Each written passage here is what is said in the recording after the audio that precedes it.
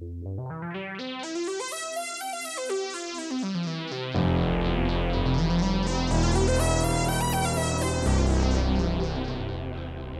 and welcome. You are listening to an informed take on current events brought to you by law students and staff of Queen's University Belfast. This is LawPod.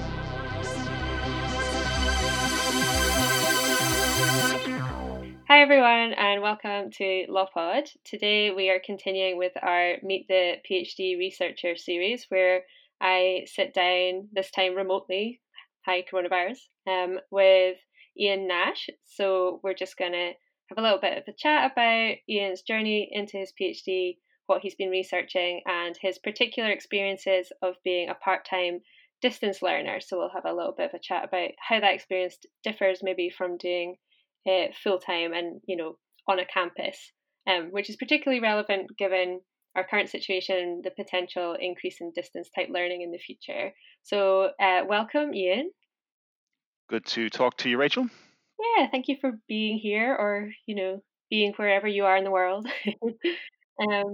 So just to kick off then, if maybe you can just tell our listeners a little bit about yourself and your journey to deciding to do a PhD at Queen's.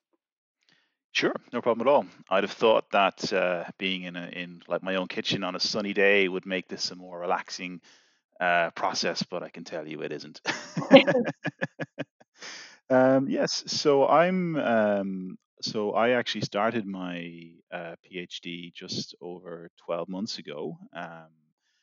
And as you mentioned earlier, it's part-time and distance, so I spend very little time actually like up in Belfast and on campus. The area of my research, or the focus of my research, is really looking at how we legislate to make software safer, and I particularly look at what are called Internet of Things. So this is a device. It has a CPU, which is essentially a brain, and it has an internet connection. And what I'm really looking at is to see how consumer protection, rules are able to be applied into this, and how we're able to make these devices safer. That all making sense? Yeah, that makes sense. I guess we can get into the topic a little bit more because there's some interesting strands to unpick there in a second. But first, what was it that motivated you to do a PhD in the first place?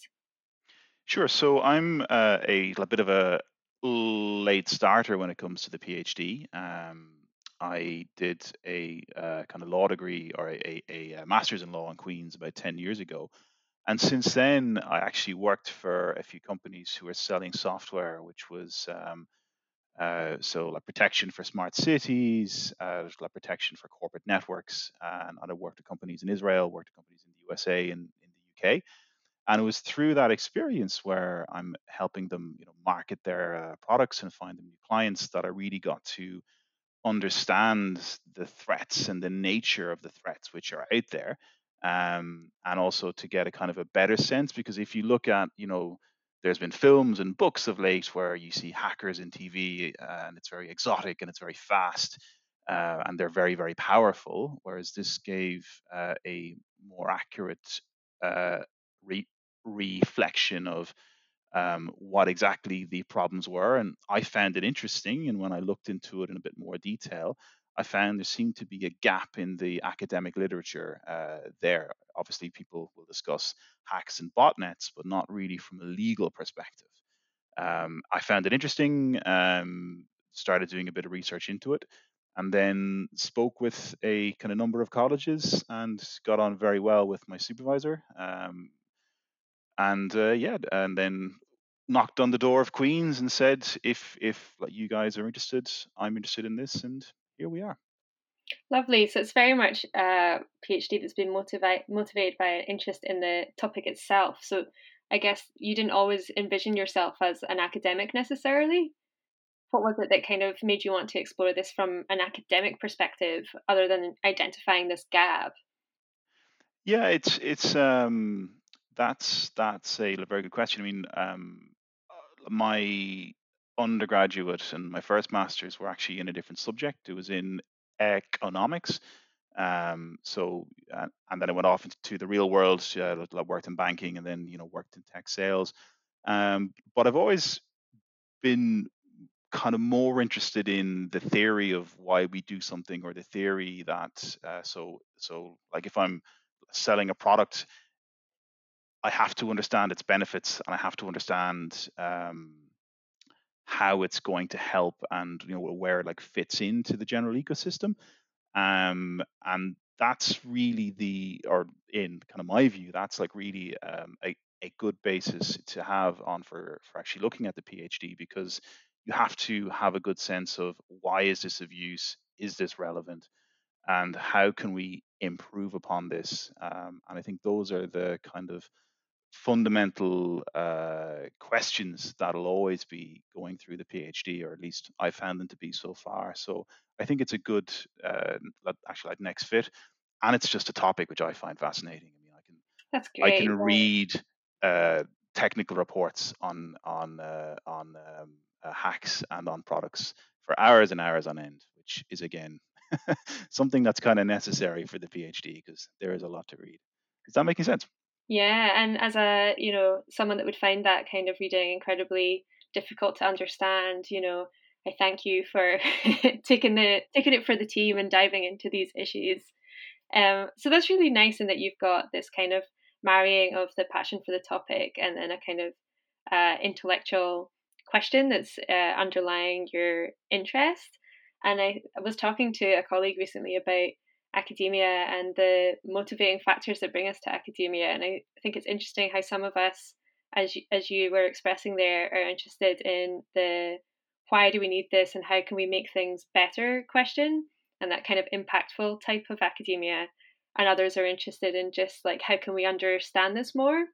And it looks like your PhD is a slight kind of combination of those two things, like how can we understand something more, but also how can we potentially make things better. So to kind of get into the project in a bit more detail, then you were talking about safety of devices, so smart devices. So I guess you mean things like the laptop that I'm on now and the phone and all those kinds of things. What is it that you mean when you talk about the safety of these devices in particular? Like safety for whom? That's an excellent question, and it lands straight into the area that I'm trying to tiptoe around on the PhD, which is software, service, or good. So I'm just, having mentioned it, I'm going to now just crack on and ignore it. But so a kind of laptop, actually less kind of relevant. I'm talking more. You've got smart kettle, smart thermostats. So it's now the case where in a person's home you have a lot of products which previously would have been only plugged into the power network, now also have a Wi-Fi connection. So the probably the actual best the best known example would be a smart thermostat of a certain brand that's sold very well. Kind of the smart meters are a thing which are quite popular as well. And the safety there is important because we now have a situation where we have a physical product which is interacting with us, or in our house or in our property, and it's connected to other products. And if there's an issue where somebody takes control of that product, or there's an error in the code, the consequences, unlike a problem on a laptop where it's just data, are now actually physical. So if I have a smart thermostat and I'm able to compromise it, or a smart kettle, I could potentially try and bring down a power grid by turning on all the kettles at once. I could try and cause damage in a house by turning on all the thermostats, by basically telling them it's a lot colder than it is, suddenly turning on a heating system. And what this means is now the people who manufacture these products, they firstly have to have good code, which is something that they wouldn't have necessarily had to have done before. The actual code has to be good, it has to be secure, or as secure as it can be. And secondly, because the code can take over the device, they now need to have physical checks and like physical trips and like limits, which they wouldn't have had to before because a kettle can't turn itself on, but when you give it a Wi-Fi connection, it can. Is that making sense? Is that uh, kind of actually like bridging the gap?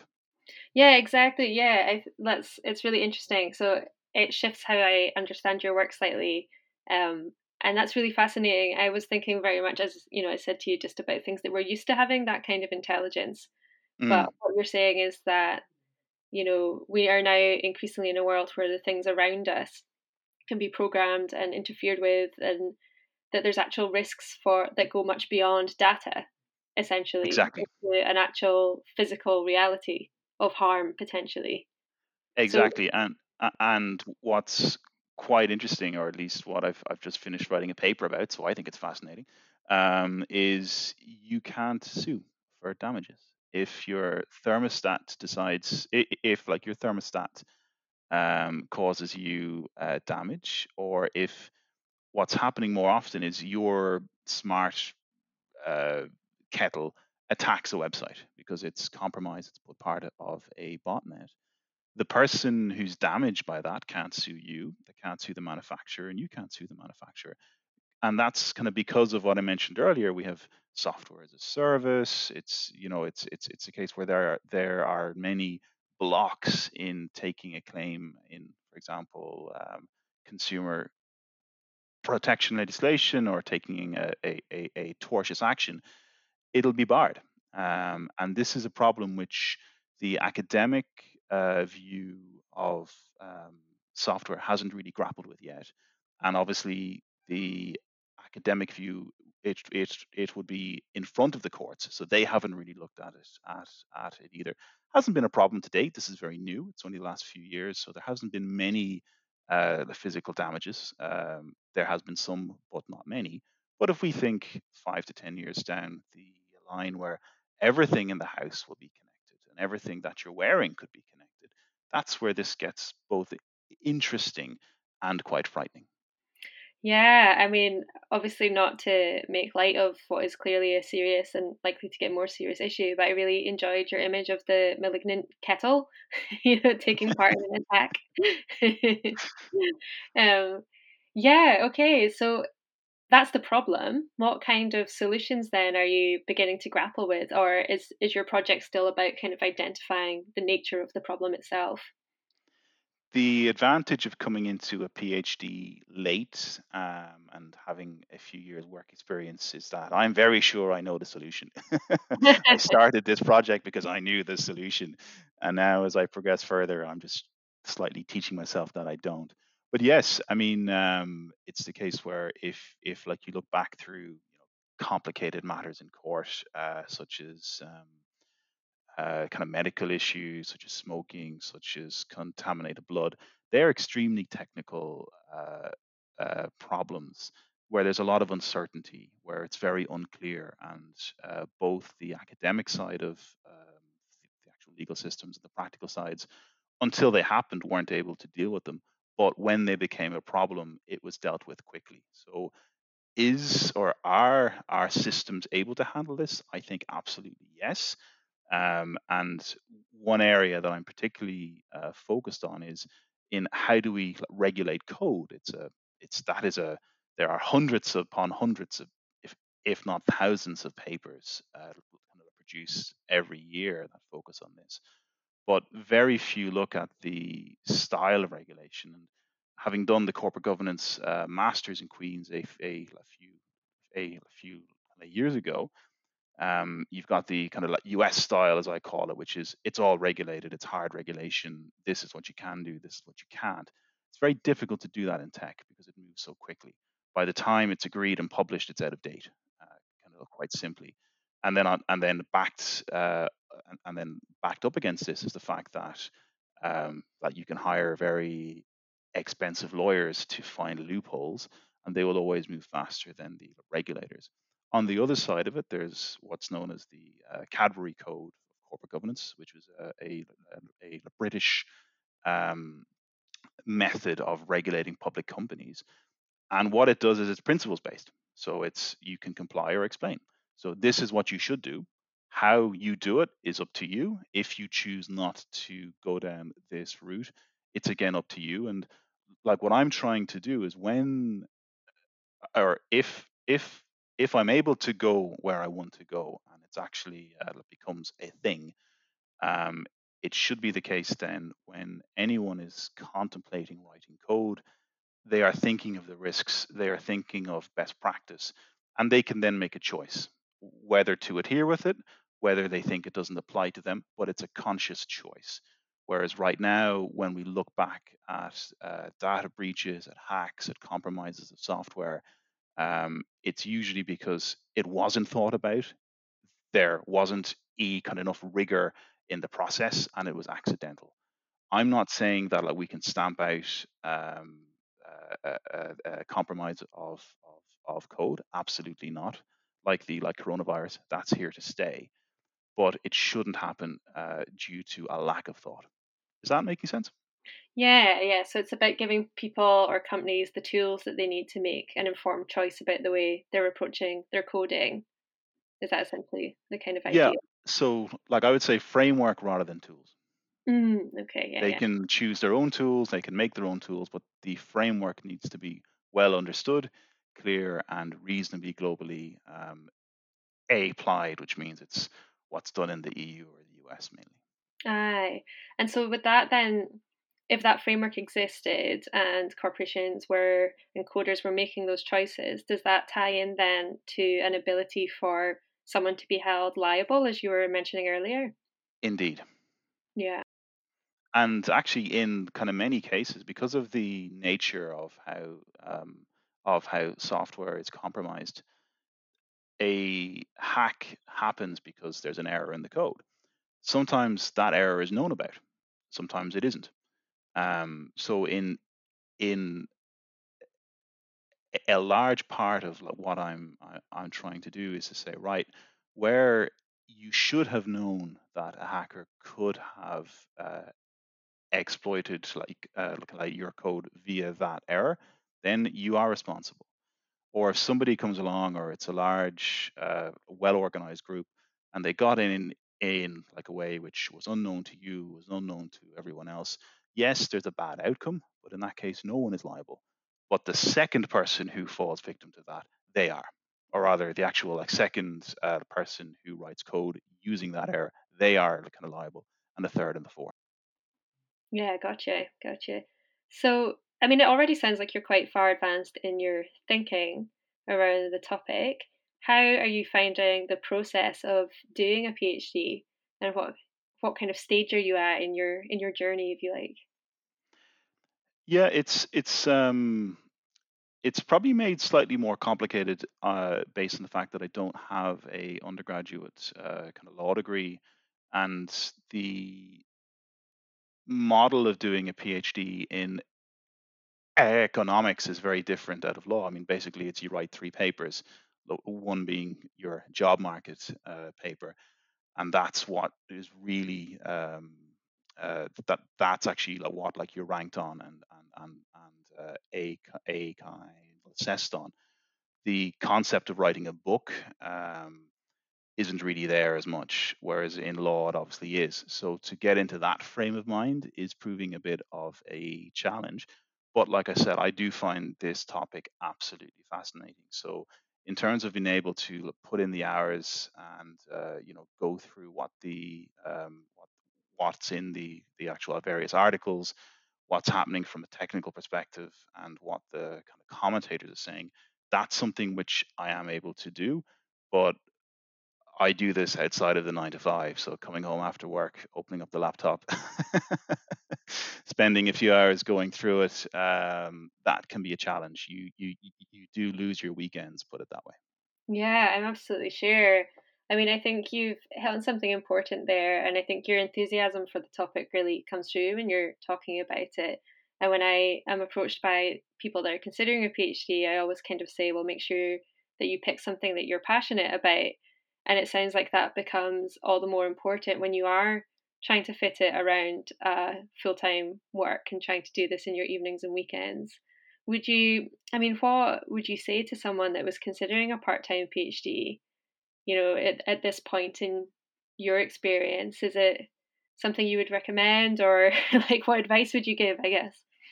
Yeah, and actually, like one thing which I think a part timer has an advantage on is I plan like I have to like plan kind of like my work very well in terms of I block off hours. I'm completely I lack any sense of like being able to actually write out on Monday what exactly I'm going to do on Tuesday, Wednesday, Thursday. I kind of drift along and bounce from paper to paper, but I do block out the hours.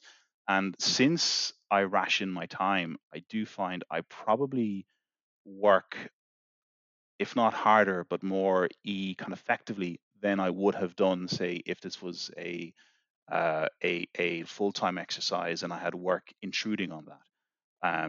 I have very few hours to give to the PhD, and so therefore they are well used.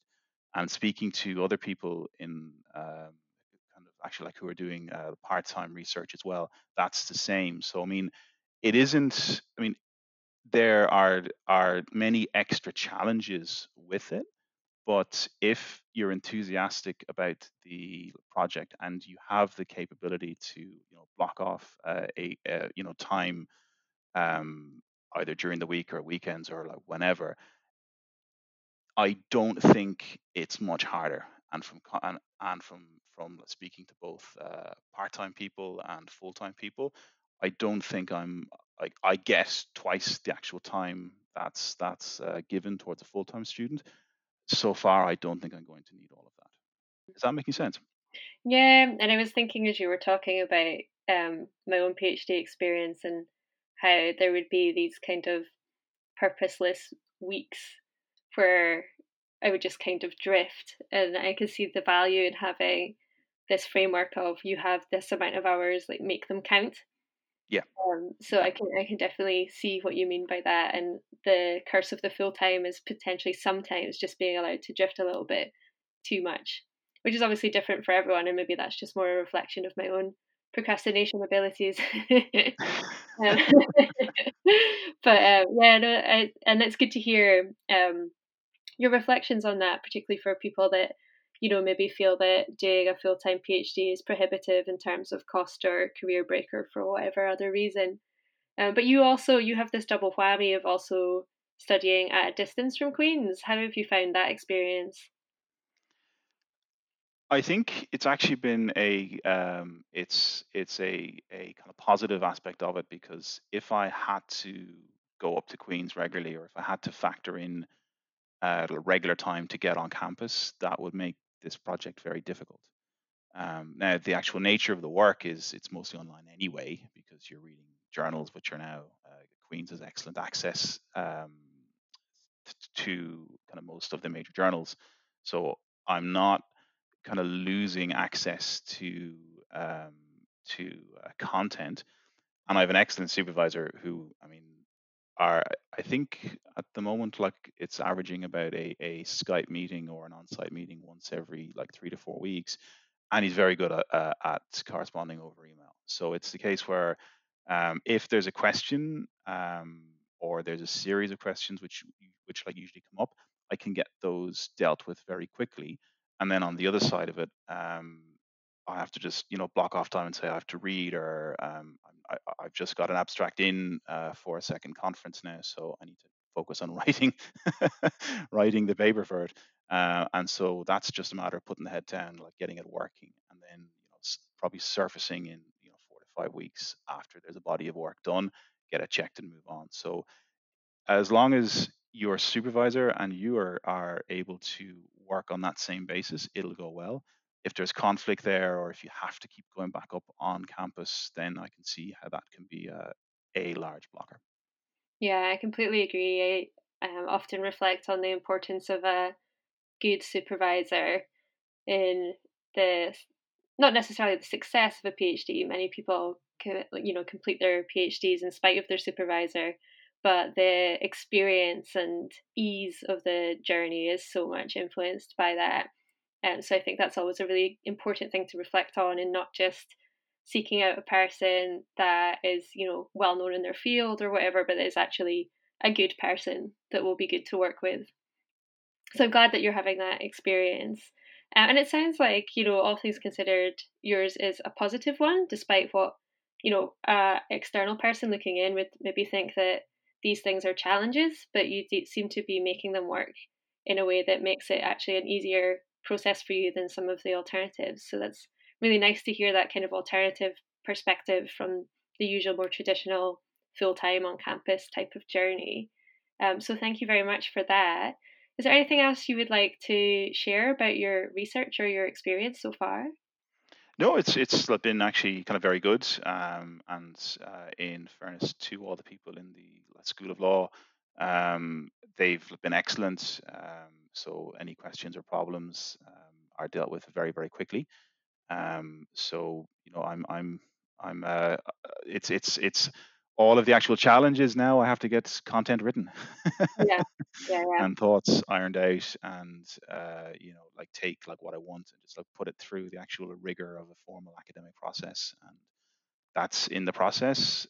So far, it's been great. There's going to be bad days ahead. There has to be. But overall, it's been excellent. And yeah, I would highly recommend, if a person is interested in a topic and they are passionate about it, don't let the fact that it's part-time or distance get in the way. That's lovely. Thank you so much for this incredibly interesting and positive conversation, Ian. It was a joy to have you. Thank you very much. Thank you.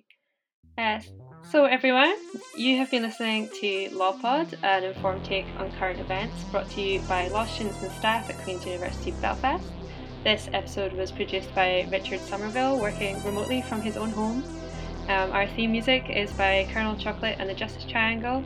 LawPod is funded by Queen's University Law School. Thank you to them. Thank you to Ian Nash for joining us today. Please follow us on Twitter at QUB LawPod. You can also visit our website, lawpod.org, and access us on Spotify and other places that you get your podcasts. Please take a look in the show notes for more information about the topics covered today. Thank you for listening. I am Rachel. This was LawPod.